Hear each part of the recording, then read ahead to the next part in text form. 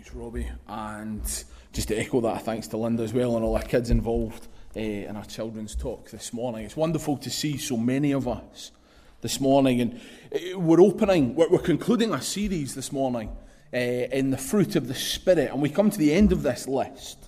We're going to focus a little bit on self-control. And I wanted to use, we'll focus mostly in Titus chapter 2, but I wanted to use this very powerful image that we find in Proverbs 25 as we begin to open this up this morning. So I want to do three things. I want to define self-control. I want to have a little look and a think about broken walls. And then I want us to have a think about building and maintaining walls from Titus chapter 2. At the end of this list of the Spirit, we've been through them all now. We come to the end and we come to the slightly strange and out of place characteristic of self-control. It's slightly out of place because it focuses more on me than it does my relationships and the way I interact with other people. Patience, kindness, goodness, faithfulness and gentleness are all ways in which we react and we respond in our relationships and our interaction. And self-control certainly focuses on ourselves. We can exercise self-control when we're in our homes and we're on our own. And arguably, that is the most important times, in the hidden and the private moments when nobody else is looking, that self-control is most important. But also, if we are properly exercising self-control, it will benefit those around us. And in some ways, it's almost the most important of the list. Because without self-control of the works of the flesh and the things of this world, the things of the flesh cannot be overcome, and the other elements of the fruit will not be evident. It was Aristotle, who said, I count him braver who overcomes his desires than him who conquers his enemies. For the hardest victory is over self. And it was Plato that said that our urges must be governed, or else they will produce a feverish state in the soul, a city of pigs, something that knows no limits. And they're both saying that when we're not self-controlled, our life is a mess. Our lives can be like a pigsty. We'll come to this word, self-control. And it isn't simply about our own willpower or self-determination. Self-control is more than just self-help. It is more than just, I will do better, I need to do better, I can try harder. And Paul gives us this dilemma in Romans 7:18. He says, for I know that nothing good dwells in me, that is, in my flesh. For I have a desire to do what is right, but not the ability to carry it out. Is that not so much the bugbears of our lives, that we know what is right, but we're just not able to do it on our own? A man without self-control is like a city broken into and left without walls. We need help. We need help being self-controlled. And thank goodness that help is offered to us. Help is offered to us by Christ through his Spirit. So let us define it in the next slide. Control of the self by the Spirit for the sake of the gospel. There's a definition for self-control. Because like all the fruit, all of it is for the sake of the gospel. That we might be examples of him. That we might be known by our fruit, and that our fruit might be displayed before others, ultimately attracting them to the Lord Jesus. So let's think a little bit about a lack of self-control. We'll move back to this image of Proverbs 25. Do you know, in order to fully understand the fruit of the Spirit, it is helpful for us to describe and understand a little bit of what the absence of self-control looks like. It provides this dramatic, Proverbs 25 provides this dramatic picture of what a life completely out of control looks like. You don't need me to give you any kind of a history lesson, but big walls and thick walls are harder to get through. Therefore, bigger and thicker walls make you safer. I was thinking about geeking out and give you a story from Lord of the Rings, but I thought it might have been a bit much for you this morning. But very simply, a weak wall that has been broken into by enemies is vulnerable. A city with pathetic walls, with walls that are in disrepair, has no reputation because there was likely nothing to the city worth defending. But healthy and prosperous cities had strong walls. And I want to just give us 3 biblical examples, 2 from the Old and 1 from the New Testament, of people living lives that are out of control. And we come to the dramatic story, firstly, of Samson that we find in Judges 14 to 16. I'm sure you know some of the story. But he is a portrait of self-destruction. He was one of Israel's judges, and the Spirit of God was empowering the man. He was known for his strength and his luscious long locks, and he led God's people for 20 years. And one of his primary tasks was to protect the people from the influence of the pagan Philistines. But he utterly lacked self-control. He visited the Philistine prostitutes and eventually told Delilah about his secret of his power. And lacking that self-control, he soon lost his hair, which for some is bad enough. But then he also lost his strength and lost his life because he lacked self-control. Second example is that of King Saul and also of David. King Saul was another man completely deficient of self-control because he was so determined to destroy David that his life spun completely out of control. Again, we're in 1 Samuel, and that's 21 to 23. But he ignored the important things in life, and his priorities changed to become consumed by chasing David all around the place to go and kill him. And David here showed remarkable self-control because when he was presented with the opportunity for revenge, he didn't take it.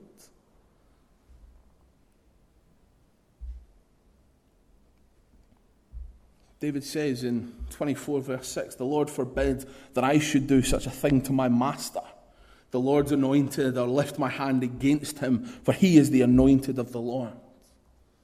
David demonstrates wonderful self-control. But obviously we can't leave the story of David there as a wonderful example of self-control, because the story that ends, that comes to adultery and murder, but then again we see the wonderful reconciliation of God.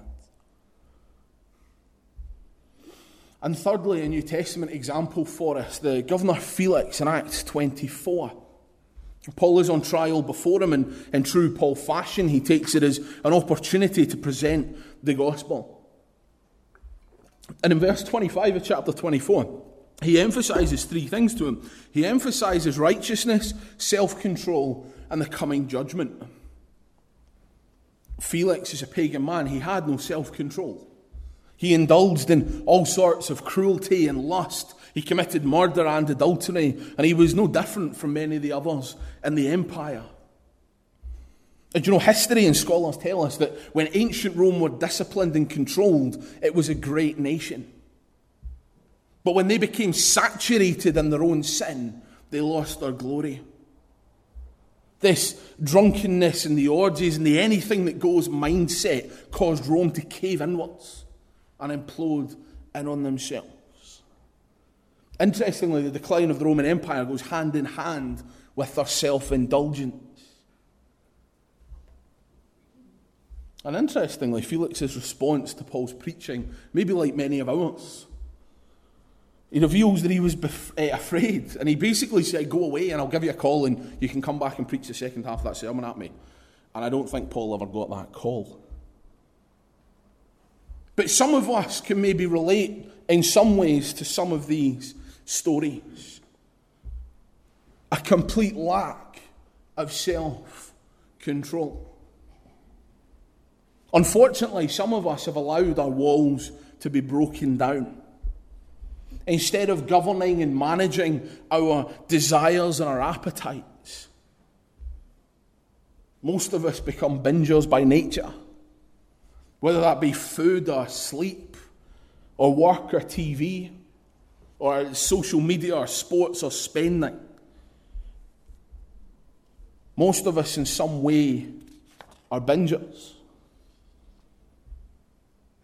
And we're given a reminder in Proverbs 4:23, keep your heart with all vigilance, for from it will flow the springs of life. I wonder, friends, how our walls of self-control are this morning. Are they weak and are they vulnerable? Do you know that as soon as temptation comes your way, you are just caving because you've done so for years? That there are those Monday mornings when we say, this week I'm going to do better. God, please help me. But this week I'm going to do better. Things can only look up from here. Do we know that we're quick to be tempted and quick to give in? Well, let's find some solutions, shall we? And let us turn to Titus in chapter 2, building and maintaining walls. And I want to just start by asking us a question. Is it possible to display self-control in a self-centered and self-seeking culture?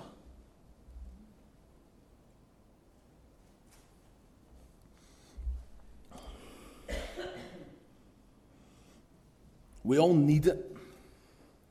Most of us, hopefully all of us, want it.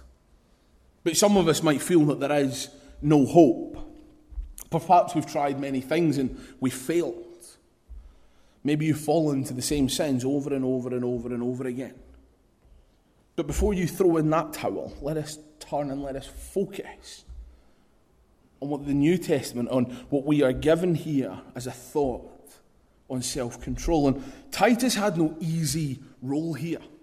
The island of Crete, much as some of it is now, is known as a party place that was full of bars, and it was known in the first century even as a party place. And Paul describes it in chapter 1 and verse 12. He describes them as liars, evil beasts, and lazy gluttons. Doesn't sound the most promising of places to go on mission. But temptation abounded, and it was tripping up some of the new Christians with whom Titus was working in the church there. These people that were new in Christ, that were new creations, were coming out of the world around about them. But of course, as we know, we can't fully detach ourselves from the world. Each one of them would have had friends and acquaintances that would have been participating in things that as new believers they should not have been participating in. This was not an easy place to win converts, nor was it an easy place for believers to maintain their purity and their self-control. And that's why Paul, a number of times in this little letter to Titus, is emphasizing and constantly encouraging them to seize self-control. Do you know, instead of just acting crazy and going with the flow with no restraint, Paul challenges them. He challenges a group of people. In chapter 1 and verse 8, firstly, he challenges the elders to be self-controlled. In verse 2, he challenges the older men to be self-controlled. He teaches the older women to teach the younger women to be self-controlled, implying that the older women must be, therefore. And everyone's to urge the young men to be self-controlled. Who is to be self-controlled? Everyone, without exception. But it's the final verses of these that we get to, verses 11 to 14, that give us a little bit of a solution to out-of-control lives. Because, friends, it is not good enough. And it is not enough for us just to try a little bit harder. And if you've tried it, you know it. You don't need me to tell you. But we desperately, in every area of our lives, but especially when it comes to self-control, we need to know God's power and we need to know His grace. So let us just read those verses from verses 11 to 14. For the grace of God has appeared, bringing salvation for all people, training us to renounce ungodliness and worldly passions and to live self-controlled, upright and godly lives in the present age, waiting for our blessed hope, the appearing of the glory of our great God and Saviour, Jesus Christ, who gave himself for us to redeem us from all lawlessness, to purify for himself a people for his own possession who are zealous for good works. How do we seize self-control? What is the emphasis of this passage? It is grace. It is God's lavish favour that is poured out upon undeserving sinners. And I just want to highlight three things that this grace does. Firstly, this grace redeems us. God's grace brings salvation. It brings an escape and salvation from our sinfulness. And we are therefore saved and marked to be different. Why? Because he gave himself for us. The Lord Jesus sacrificed himself, dying on that cross, because his love for you is of such epic proportions. That is grace. That is the grace that redeems us, because there is a Redeemer. And we come this morning together as church because the price has been paid in full. The price has been paid in full by the one least deserving to pay it. Grace reforms us. As we read in verse 12, training us to renounce ungodliness and worldly passions and to live self-controlled, upright and godly lives. Grace trains us. Salvation not only changes our position before God to unacceptable to acceptable, but we've also now been given a change in attitude, a change in appetite, a change in ambition and action in the way that we conduct ourselves. We've been given freedom, complete and utter freedom from the condemnation of sin. And we have complete freedom from the dominion of sin. And God is training each one of us through his Spirit to be the kind of people that bring him glory. And you notice in verse 12 that we can say no to ungodliness and passions. To be self-controlled is to restrain ourselves. We can say no when everything in me screams yes. We can deny the things of this world. God gives us the ability through his Spirit to withstand temptation. And his reforming grace also says yes. It says yes to being self-controlled, yes to being upright, and yes to living godly lives. Because we've been redeemed from this world, we now no longer need to conform to it. Let me just offer you a list of a few ways in which we can say no to the destructive and yes to what is helpful. Firstly, admit that you have a problem with self-control. Firstly, to God, but also to somebody that you know and you trust more mature than you in Christ. Admit that you have a problem. Secondly, admit to the authority of Christ. Galatians 5:16, live by the Spirit, that you will not gratify the desires of the sinful nature. Submit to the authority of Christ, living in his Spirit, so that we do not have to give in and gratify the things that pull us away from God. Cultivate the disciplines of Bible reading and prayer. Read your Bible and pray every day. Invest in our friendships. Invest in our Christian relationships. Ecclesiastes 4:10, if one falls down, his friend can help him up. But pity the man who falls and has no one to help him up. Invest. Invest in good Christian relationships. Number 5 is often the most difficult for us, but cut the bad influences. Avoid the things, possibly the relationships, the people, the temptations in our life.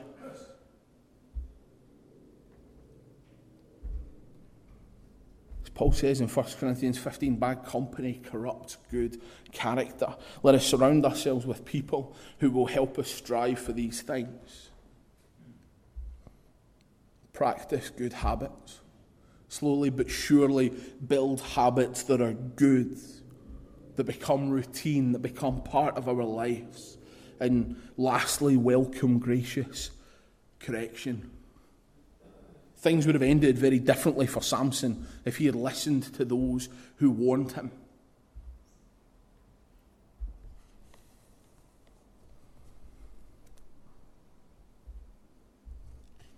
And thirdly, grace rewards us. We can have self-control because we've been redeemed from the way that we used to live. And verse 13 reminds us that the return of Jesus is our only hope and glory. Instead of living for today, we live for in today, but knowing what is to come. Knowing that one day we will see Jesus face to face. And that should give us some kind of impetus and energy to want to live Spirit-controlled lives. We wait in hopeful expectation of what is to come. But also then we recognize that through the Spirit there is a powerful antidote to the lusts and the passions of this world. Richard Foster, in his book, The Celebration of Discipline, says this: our ordinary method of dealing with ingrained sin is to launch a frontal attack. We rely on our willpower and determination. Whatever may be the issue for us, anger, fear, bitterness, gluttony, pride, lust, substance abuse, we determine never to do it again. We pray against it, fight against it, and set our will against it. But the struggle is all in vain, and we find ourselves once again morally bankrupt. We are created with a multitude of emotions and moods and passions and desires, and all of them need managing. We need strong walls to guard our hearts. These things must be under control or they will end up controlling us. The point I'm trying to make in all of this is that we cannot develop self-control on our own. And if you have tried, you know that. The Christians on Crete faced long odds, and so do we. There are always more than enough people and examples and influences that are trying to pull us back into unrestrained living, because sometimes the world looks so good. And sometimes it just looks so attractive. But the wonderful news is that we don't have to give in to those. We don't need to give in to our own desires. And as we submit and as we surrender to the Spirit's control, it is right there that you will experience freedom and power like you have never seen before. Let's wrap us up. What does self-control mean? It means that we behave in a manner that is appropriate to the given situation. It means that we remain silent when it's appropriate to do so. It means that we speak when we need to speak. It means that we control our tempers and do not blow up every time things don't go our way. And it means that we ignore the minor mistakes of others instead of trying to prove that we are always right. If our schools and our colleges and our universities and our workplace and our family lives and our churches were marked by these things, I wonder how different things would look. Is the fruit of self-control evident in your life? Do you lose your temper often? Are you able to control your emotions? Take some time to look at the relationships in your life to see whether you are exercising self-control. Ask God to grant you the wisdom through His Spirit to better understand how we might control ourselves. And right before the fruit in Galatians 5 and verse 16, we are just given the most wonderful reminder, but I say, walk by the Spirit, and you will not gratify the desires of the flesh. Friends, let us invest in building strong walls around our hearts. Maybe you have a major rebuilding job to do. We would love to chat to you and support you. Come and speak to me, any of our leadership team, if you would like to, and we will support you because this is so vitally important. Maybe you know your weaknesses, and accountability from a Christian friend would be helpful. I would encourage you to do so. But I want to leave us exactly where I started this 10 weeks ago. And that is the most important reminder of all that we found in John chapter 15. Abide in Christ. Friends, let's spend our days in the presence of Jesus. Let's be people that are all about Jesus. Let us prioritize Jesus. Let us put Him and His words, His commands and His leading before all else. And I'll just close this by reading John 15 and verses 5 to 11. I am the vine, you are the branches. Whoever abides in me and I in him, he it is that bears much fruit. For apart from me, you can do nothing. If anyone does not abide in me, he is thrown away like a branch and withers, and the branches are gathered, thrown into the fire, and burned. If you abide in me, and my words abide in you, ask whatever you wish, and it will be done for you. By this my Father is glorified, that you bear much fruit, and so prove to be my disciples. As the Father has loved me, so I have loved you. Abide in my love. If you keep my commandments, you will abide in my love, just as I have kept my Father's commandments and abide in his love. These things I have spoken to you, that my joy may be in you and that your joy may be full. Let's pray.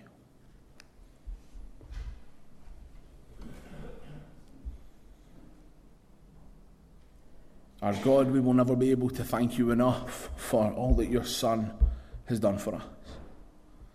We will never be able to thank you enough for the sacrifice that he made at Calvary.